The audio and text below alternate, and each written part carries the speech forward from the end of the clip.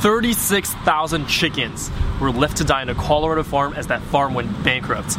And what we're going to do in this episode is uncover that story. And we're going to do that by talking to someone who was directly involved in the rescue of the chickens who were rescued, because there were 583 now chickens who have been rescued from that farm who are finding new homes all around the country. Is really cool. But yes, we're going to talk all about that. And so who's our guest today?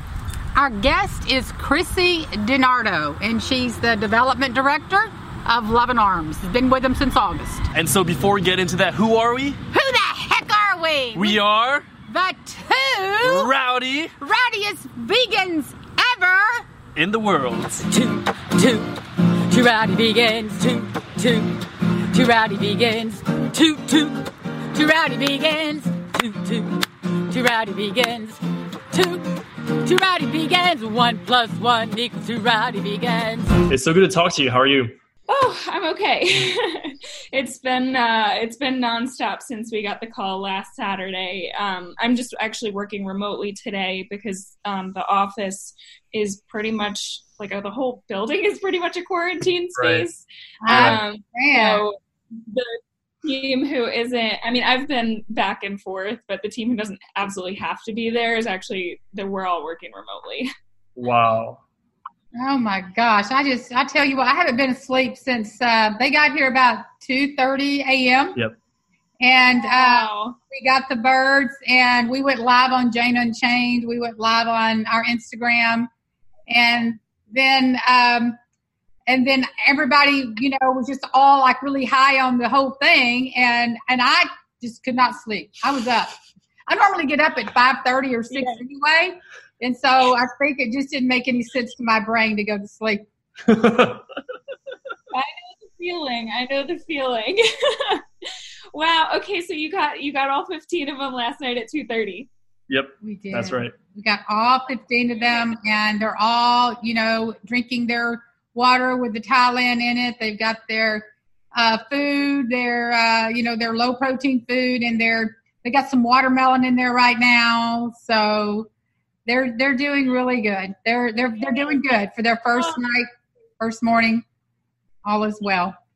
I'm so happy to hear that. It's nice hearing from the sanctuaries who have taken in the birds and now seeing them in their permanent homes. We love that. So we're going to continue to follow as you post about them. Cool. Yeah, we're going to continue. We're going to develop some sort of a real protocol around getting the stories out and, a marketing strategy around making sure that people continue to follow this amazing rescue. It just hit home last night to actually have 15 of the 36,000. I still will tear up just thinking about it. It just blows my mind that that these are the lucky ones that survived all of that. It's unbelievable. Exactly. And it's so rare for a rescue like this to happen and birds come from horrible conditions like this, because essentially it was a factory farm. They didn't consider themselves that, but the level of treatment and the number of birds that were there. And for factory farms, there aren't many ways to legally get the animals. So them actually allowing us to go in and rescue them, is just so impactful. And we're so happy that this story is getting so much attention, because it's also, people connect better with pigs and cows and they tend to care more about them because they're mammals. Mm-hmm. So I think this story in particular is really good for chickens. And we've already gotten a lot of comments from people saying they're giving up eating chicken and eggs, and it's really hitting home for them. I know, exactly. That's what it's all about, Mm-hmm. Yes, it is. So, I know I saw Channel 7. I saw the Channel 7 piece. So do y'all expect to get any more coverage out of this? Have you gotten any more news media outlets reaching out? We have a few, yes. We had Channel 7. We also had Channel 4, which is another local station. We have had some articles written about us. We're going to be collaborating later this week, I think, on Jane Unchained. Yeah, she's did she contact you? Yes, she did. Yeah, I think Wednesday morning. Yeah, that's awesome. Sounds like it. Yeah, I'll be at the sanctuary that. So we'll be able to have some of our rescued chickens in the video. That's cool. And we'll have some here too, because we're going to be in the video. We'll have some here, and because I think she's going to cross us up. So I'm going to be in the interview too on Be Live. So we'll be able to talk about it from the standpoint of a sanctuary that received the birds, and it'll be really awesome. Yeah, that's great. And so aside from that, we're sending out our press release. We're reaching out to as many media outlets as possible because we just want this story to spread far and wide. And we love getting attention from vegan media, but we also want to get attention from non-vegan media so this can get in front of people who really need to be making that change. That's so cool. That's just incredible. Thank you so much for everything you did, because I know that I can't even imagine what it's like to rescue so many chickens and be a part of such a massive operation. I was just thinking about it and I was like, this is crazy. I know that in my circles, we talk about rescuing 10, 15 animals, and that's a big deal. 10, 15 is a big deal. And I'm 583 was it the last numbers? I forgot. 580. Yep. So our last rescue was 54 babies Saturday night. And so our rescue count is 583. Wow, yeah, that's incredible. So what we would really love to do is tell this whole story and have your perspective, because we've seen, we've obviously seen the posts come out and the media coverage and stuff like that. But there are a lot of aspects of the story that I'm still unfamiliar with. So that's kind of what I would like to touch upon, and probably your 2 cents to add on to that. Of course. But after we're writing the story, I'm finding it hard to even get across everything that's going on. Because there's just so much. So I'd love to talk about it. Yeah, and before we get into that, for everyone who's listening, if you could just introduce yourself, give the background of who you are, how you came to work with Love in Arms, and anything you want us to know about you. Yeah, definitely. So I am currently the development director at Love in Arms. I started here in August of this year. So what is that, 5-6 months ago? I became vegan, let's see, how many years ago now? Almost about 5 years ago. I was working at IBM at the time, and I became very passionate about animal rights and was also kind of, at the same time, really disliking my job there. So I quit without having another job lined up because I wanted to move into the animal rights movement. And then I actually started my animal rights career at Woodstock Farm Sanctuary, and where I was for a few years. And then I moved out to Colorado in May and then started here in August. Wow. Yeah, I'm so grateful to have had the opportunities that I have to be able to work specifically at sanctuaries and on behalf of the animals.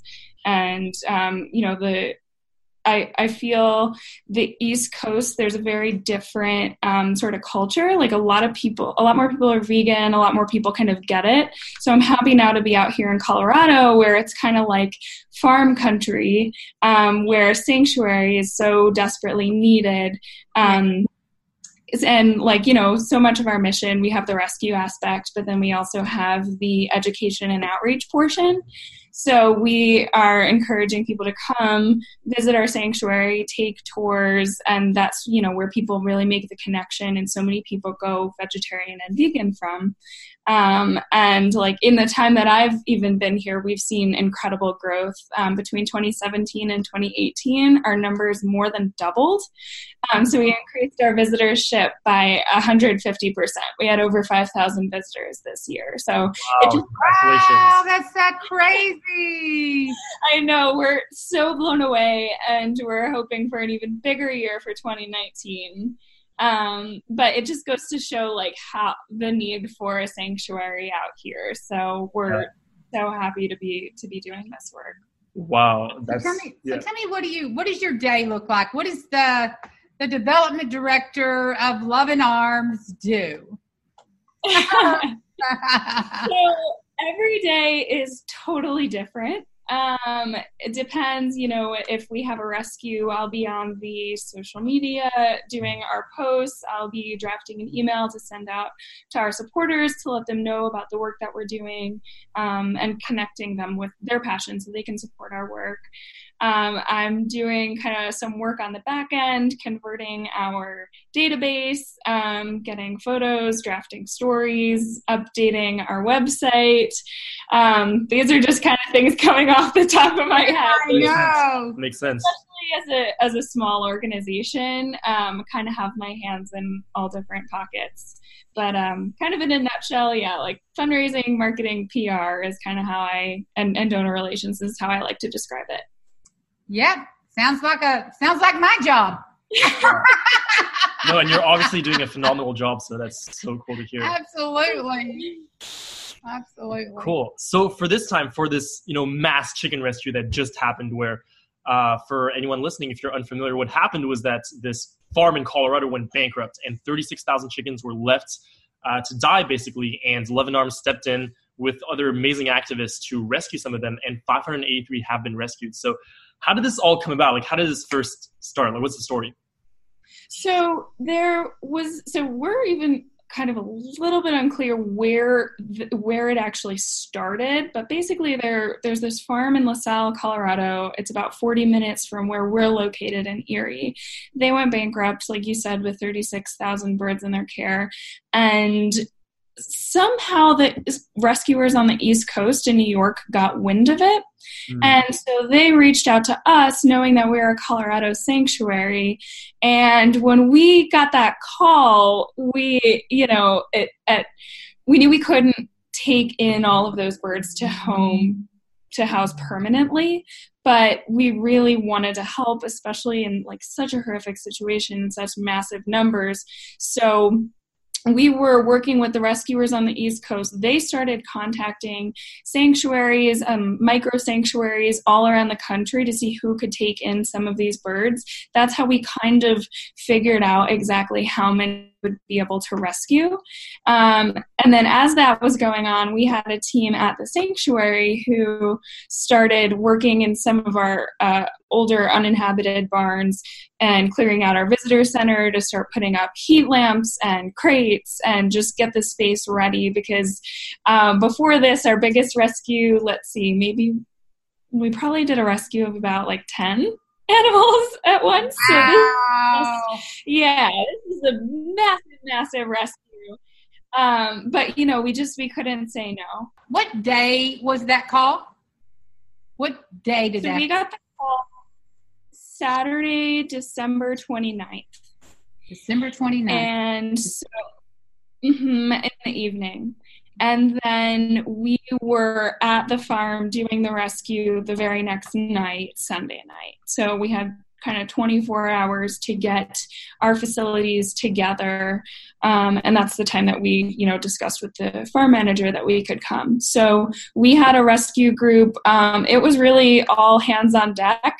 I couldn't participate because I was actually on the East Coast at the time, but we had our education and outreach coordinator there. We had a documentarian. He was there along with his partner, like people who aren't even our animal caregivers. We just needed help, and we needed hands from anybody who could help out. So we went in late Sunday night. We had headlamps and crates, and basically we just had to kind of sort through all of the birds that were there. And really what we saw, it was just the worst of the worst. There were dead bodies everywhere. The birds hadn't been being fed because their food had run out. And since the farm went bankrupt, they didn't have any money to feed them. So they had to resort to cannibalism, which is an extremely unnatural and unhealthy behavior, and just very traumatic for them too, to have to resort to that. There were birds who were completely covered in their own feces. We did try to take some of the birds who looked like they were going to survive, because so many of them, we could just tell they were going to die within an hour or two.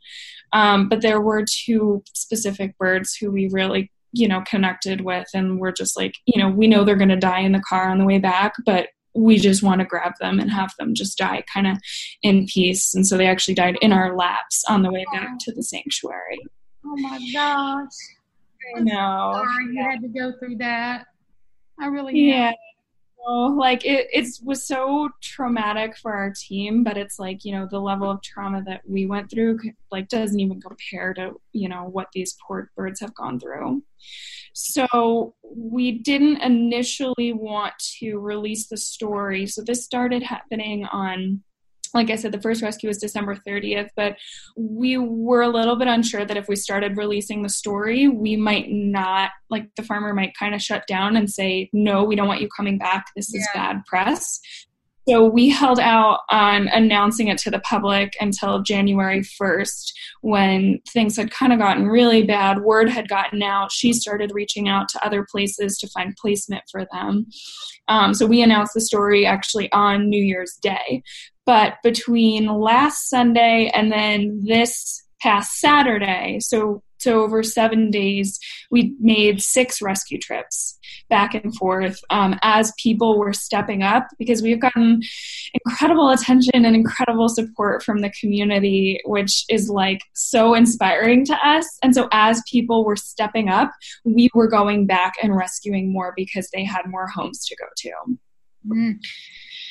So that's kind of how the rescue happened. Once we were back at the sanctuary, we took those in the most critical condition to CSU, Colorado State University, which is our local teaching hospital. And the birds we took there, some of them, they had compound fractures in both wings, so they had bones sticking out. One sweet girl, Sam, she's hanging in there. She is back at the sanctuary with both of her wings wrapped up. She was there. Lucien, who also has the compound fracture in one of her wings. There are some birds who have very deep abscesses because they were literally being eaten alive. So we brought them to CSU too. So we had a team there and then a team on the ground doing emergency triage care. So right now, in our visitor center, we totally cleared out everything. Our visitor center now is more of like an intensive care unit. We have 26 birds who are in very critical condition, critical care. We have 144 babies who are in there. And then the rest of the birds they're healthy enough to be outside. So the rest of the hundreds of birds are at various other locations in the sanctuary. And they were able to, it's the first time they're feeling sunlight, the first time they're feeling grass on their feet. So it's like just so heartwarming to see them outside. Yeah. How many are you keeping at Loving Arms? So we haven't 100% decided. We're thinking between 7 to 10, but we are anticipating that number may grow because typically in foster situations where sanctuaries do rescue a large amount of animals, something might happen with some of the homes where they can no longer take them. So we're anticipating that number may increase. But we'll likely be keeping the birds in the most critical condition because they're not going to be able to travel. Right. And for the most part, all the others have confirmed homes? Yeah. Okay. Yes, which is incredible. They're going to, last I heard, it was over 80 different sanctuaries, micro sanctuaries. Different ones. 80 all across the country. But I'm suspecting that number has actually grown since we went back and rescued more. We actually have volunteers in New York who are working on placement and coordination. So we kind of get the updates from them. Are you going to be able to release a list so everyone that took in these birds can be congratulated? And I would love to know who did all that. Exactly. Yeah, we would love to. Yeah, I hope you do. That'd be great. Yeah, we should be able to as kind of the list is complete. Yeah, we were at first just going to take 10 of the birds. And then I guess I heard about it. It was probably on the second or third. And when I heard about it, I was just shocked. I could not believe it. And I just immediately went to trying to find out who I could talk to see what we could do, you know? And I guess it was Rocky. I got a hold of Rocky and PJ. And next thing you know, I'm agreeing to 10 birds. And then they asked, well, do you think you could take anymore. And I said, well, we'll step it up 5 more. And, we've never rescued 15 of these types of birds, the broiler type. Mm-hmm. One time we rescued it was right at 12 to 15 El Paso. We call them our El Pasos because they were actually rescued from El Paso from a cockfighting ring. That's the most birds we ever rescued at one time. So this is a big deal to us. Yeah. And I mean, that's still a big flock. Some people don't realize the level of care that these birds, really require to give them, the proper level of care. Yeah, talk to us about that, because one of the things that people have been saying, I know you've been getting comments about that too. When I posted about the story, I got comments about it too, where people ask, what happened to all the other birds? Like, how come you rescued quote unquote like so little birds? Like, what happened to all the others? And the thing is, like, it takes so much care to care these. Like, I don't think people understand how big this really is to rescue 583 chickens now. So, can you talk to us about what kind of care it takes to take care of these chickens and make sure that they survive and thrive? Yeah. So, well, first something to note with that, the amount of birds that were rescued versus the amount that really could have been rescued. There are not enough sanctuaries across the country to even handle that amount of birds, which is why we really focus so much, in addition to rescue, we focus so much on the education and outreach portion, because there's no way we can really rescue ourselves out of this situation. It needs to come from individual changes from people. Absolutely. So, yeah, exactly. So we wanted to make sure we had enough homes for the birds before we just went in and really took as many as we could just to fill up all of our barns. But really so all of these birds came to us, they were dehydrated, they were starved. Many of those in critical condition, they need subcutaneous fluids, antifungals, antibiotics. Sorry, I'm trying to go through the list of medications they're all on. And as you mentioned, you're feeding them antibiotics just to get rid of the infections that they may have. So some of the specialized care that they need on an ongoing basis, so these types of birds grow really quickly. If you were to look at them right now, they look like they could maybe be full-grown chickens if you look, if your average person takes a look, but you close your eyes and they're still peeping like babies. Yes. They're still really young, and so they're going to get even bigger. And as they grow, they develop complications. So a lot of times they'll get bumblefoot on their feet, and that it can be fairly common in chickens, but this type of bird, they tend to get it more just because their bodies are so big. So it doesn't give their feet a chance to really heal. So they're more prone to infections.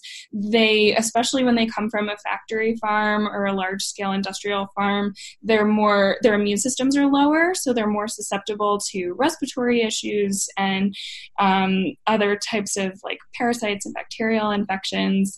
And over the course of their lives too, their foods need to be monitored, because if they are just able, they'll really eat themselves sick. We've bred them so much that they will just continue to eat and eat and eat and get put on weight and then eventually die. So they need to really be monitored. And at Love and Arms, and I know at Rowdy Girl too, everyone gets really individualized care. So caregivers know when they're not feeling well. They can tell if they're lethargic, if they aren't eating. They know something's wrong with them. That's the type of individualized care that sanctuaries like Love and Arms, like Rowdy Girl really provide. So it's just, whenever there's a rescue and we kind of assess how many we can take in, we need to take in all of these considerations before just saying yes, because we're committing to the highest standard of care for them. And that's you absolutely hit the nail on the head, because that's what we've learned here is that, we thought at first chickens, would be easy to take care of. We got all these cows, they're going to be the hardest to take care of. But I tell you, chickens by far go to the vet a lot more often than our cows. They have so many little complex issues. Right now we have Popeye that's in our office with a little diaper on, and she's been getting treatment for 2 weeks in a row for a upper respiratory infection. It's chronic, so we have to put her under a little bubble and put her the little ventilator in there so she can get all of the right type of inhalations and stuff. And it's we've had to do this is the second time we've had to do this, and now we're starting to see, because we keep her under observation all the time. And, we're starting to see that she's starting to throw up like this fluid, and we know that's not normal. So, so now she's off on another trip to the vet this week. She's got to. And see, this is what happens, and you got to take them to the vet. And, recently we had Little Chick that passed away, and that vet bill was close to $5,000. And if it wouldn't have been for Esther, the Wonder Pig, stepping in and giving us a $3,000 grant, I don't know what we would have done. But people don't understand how expensive chicken care really is. I know, exactly. That's why, our vet bills from our vet for this rescue, first of all, we went in after hours on a holiday. So even just stepping through the door, it was already $125 per bird for this. Per bird, yeah. Yeah. And then, we don't have all of our vet bills back yet, but just I was going through some of the papers of those who have been discharged, and it's like $2,500, $3,000, $4,000. So they're adding up really quickly. It's, it's no different than if you were to take your dog or cat to the vet. Mm-hmm. And that's why, I think, to bring it back to the farm and the farmers, that's why it's impossible pretty much for a farming operation to be done in a way where the chickens are actually taken care of. Mm-hmm. Because one of the things that we talk about a lot in the community is how, when we look at a chicken or a cow or a pig, societally, they're not viewed as important as other animals. When we really take this perspective that we have now, where a chicken's life is just as important to that chicken than my life is important to me, or a dog's life is important to a dog. And so we really get to take care of them their life matters. And the thing is, when you have thousands of chickens, like that farm, for example, that had 36,000 chickens, which I know there are farms that have way more chickens than that. Like the Bears that we were at had 100,000 chickens that would process every 52 days, because that's what it takes to be profitable as a chicken farmer. You can't and so that being the case, you have so many chickens, and you have to turn them around really quickly. It's all about turnover, and it's impossible to take care of them in a way that in any sort of way that's decent. And so what ends up happening is that, even the Bears were talking about that, and you witnessed that in the shed that you entered, is that birds just die off all the time. Birds that are sick, they just don't make it. And because, they can't get treatment or even euthanasia, they get killed, or they're just left to die, or, and so. Yeah, exactly. And everything you were just saying, that applies, to these quote unquote humane, ethical farms. This farm, for example, they're labeling their meat as free range, pasture raised, small local farm. Oh, I know. Doesn't that put it in perspective? Yeah, exactly. Right. And in order for those, okay, so they were technically free range, right? They weren't in cages, but that, that doesn't mean anything to the suffering for those individual birds. It's not free range to those birds. Exactly.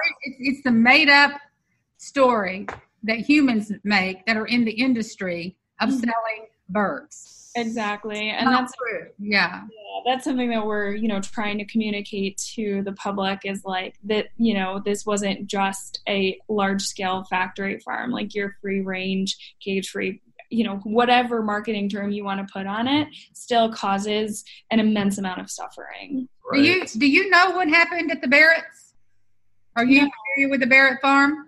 No, I'm not.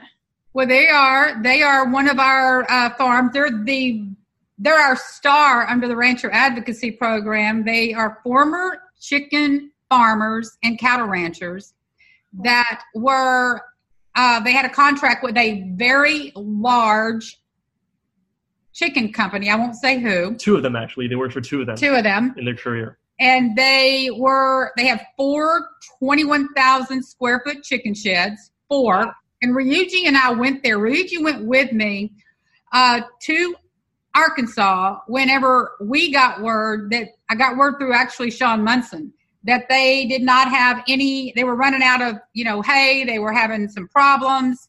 And she was really wanting to talk to, somebody that she could relate to, because she was getting more and more depressed. Come to find out, they were just about a week away from running out of hay for their 200 cows. They had stopped killing the chickens in September. They're vegan, by the way. They're vegan now. Okay. Yeah, they're vegan, totally plant-based. Oil-free vegan, like the whole thing. Engine 2 diet vegans. Really? Oh, yeah. Wow, next level. Next level. And so Ryuji and I went there, and we did a fundraiser and raised enough money for them, like $5,000 within 24 hours for them to get hay. Mm-hmm. And so we got them hay. Wasn't it about 24 hours? Yeah, pretty much, yeah. Yeah, it was like fast. That's and incredible. we got them their hay. I mean, I just, it was another thing. I didn't sleep on. I don't think I slept. and we were just documenting the whole time. Well, now their big dream is to become a hemp farm and a mushroom farm in those sheds. Wow, that's incredible. I love hearing stories like that. That goes to prove, they can change, with that background. So we're starting to hear a trending thread now. There's chicken farmers are coming. Things with chicken farms are starting to happen. We've got to keep the momentum and the voice of what's happening in the world around chickens, because chickens do matter. And Jane Velez Mitchell is a huge voice for chickens. She will she tells everyone 95% of all the meat people eat are chickens. They're the most abused animal in our food processing system. 9 billion are killed in the United States alone, 50 billion worldwide. I mean, the statistics around what we do to chickens are staggering. They are not wings. Like she says, wings don't just fall from the sky. What's so beautiful about Sam, it reminds me of Dixie Chick, a chicken I had that really opened my eyes whenever I was massaging her legs one day, because she had a problem with her leg and I was massaging her leg.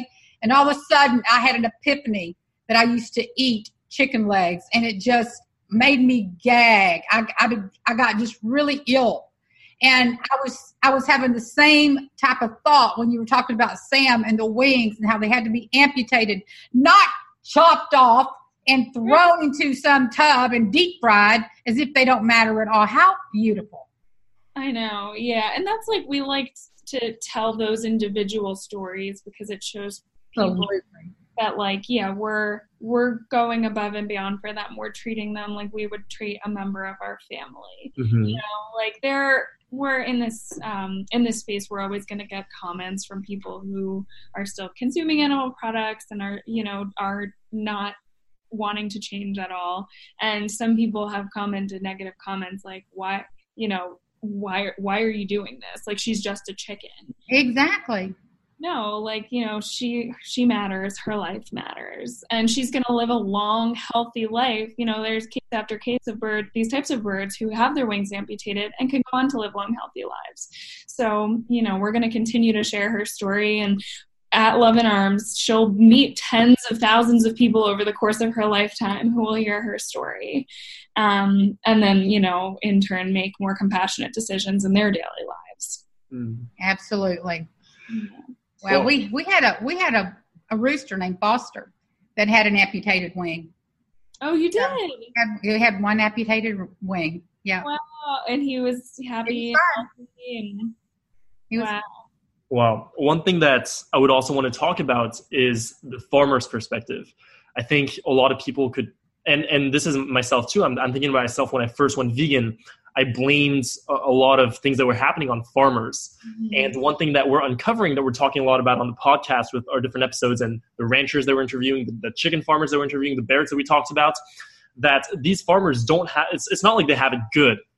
And many of these farmers are hugely in debt. They work in terrible conditions. The chicken sheds are disgusting places to work in if we're talking about chickens. Oh, yeah.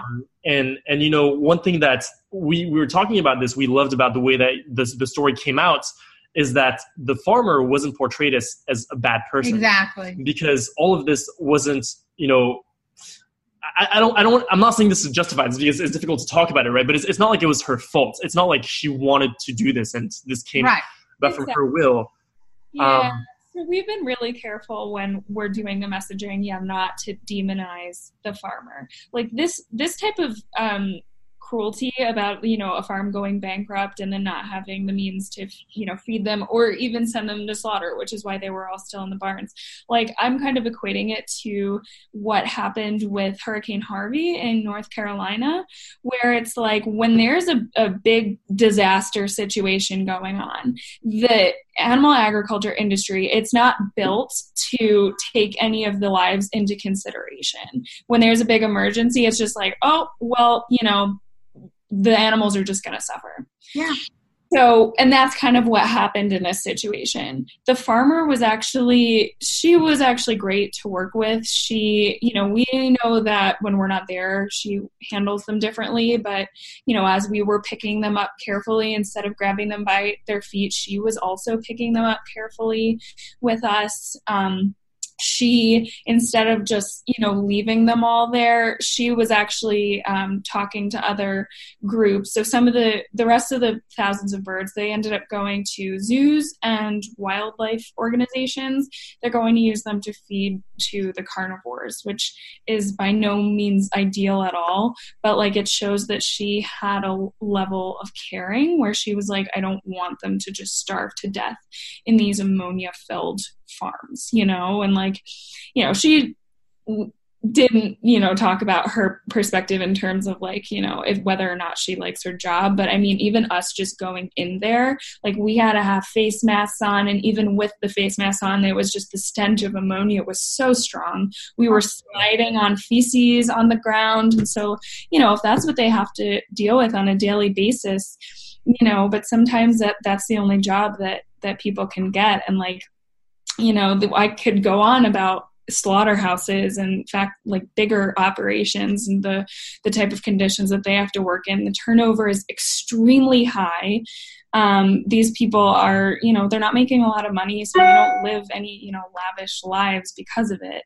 It's just it's as much of an animal rights issue as it is a human rights issue.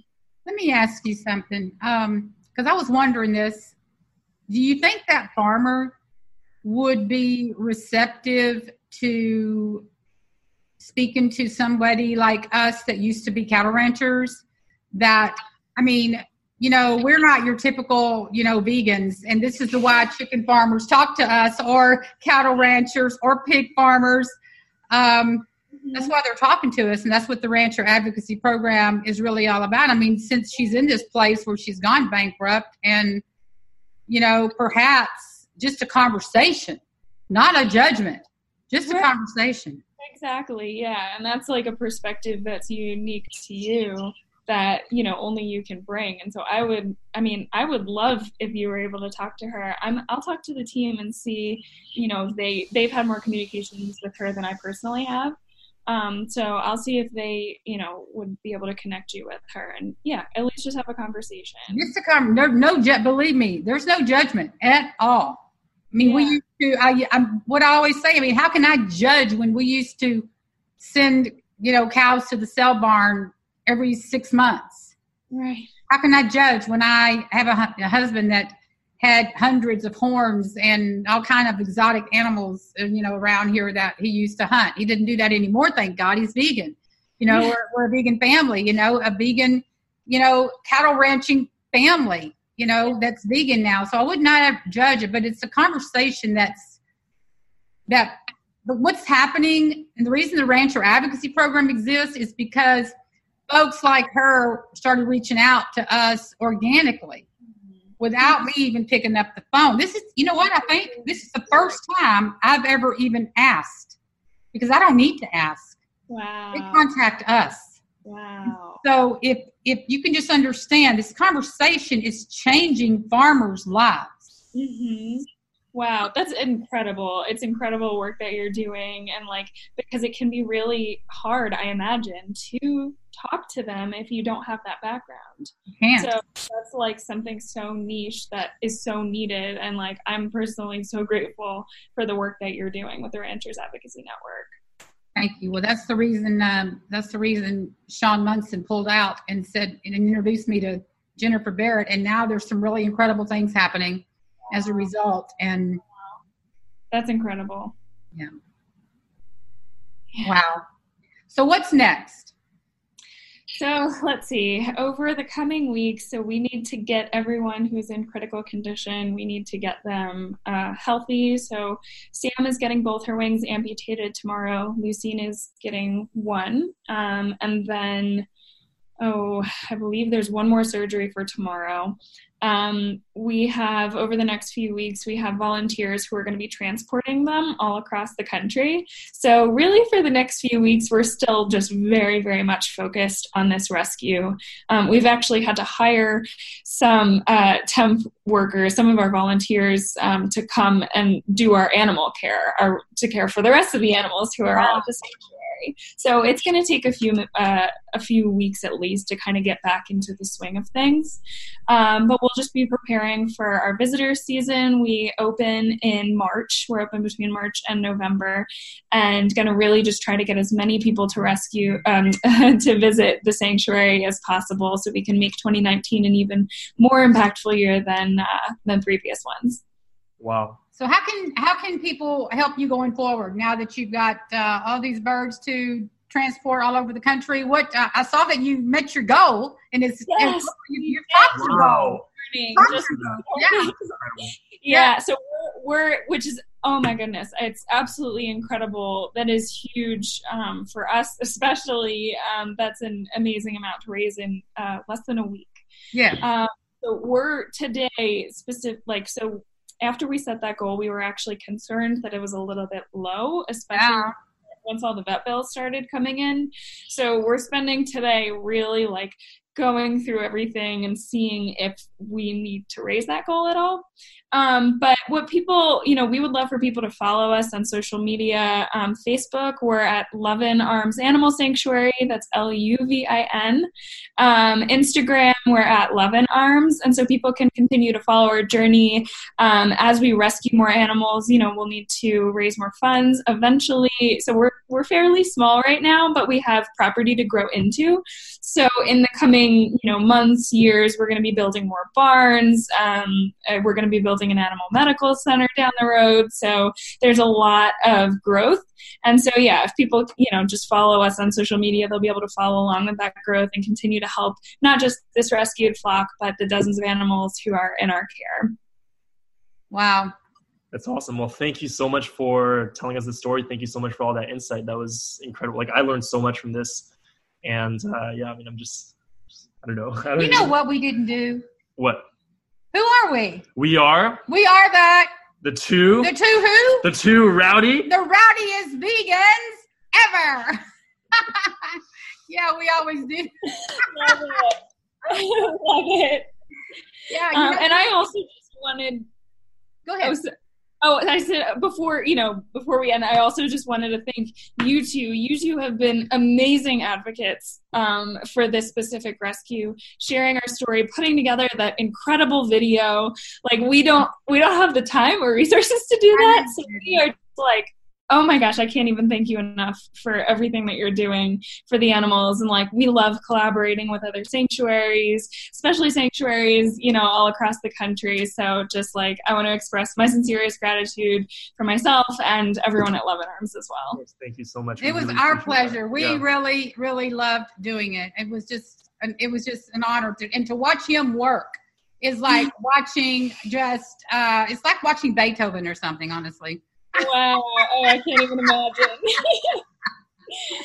Yeah. Well, please do keep us updated with your flock. We'd love to see pictures and, eventually, as the birds continue going into their homes, we want to continue to share their stories and just share all of the amazing sanctuaries who are helping out with this rescue. So we will continue sharing. How do I follow you personally?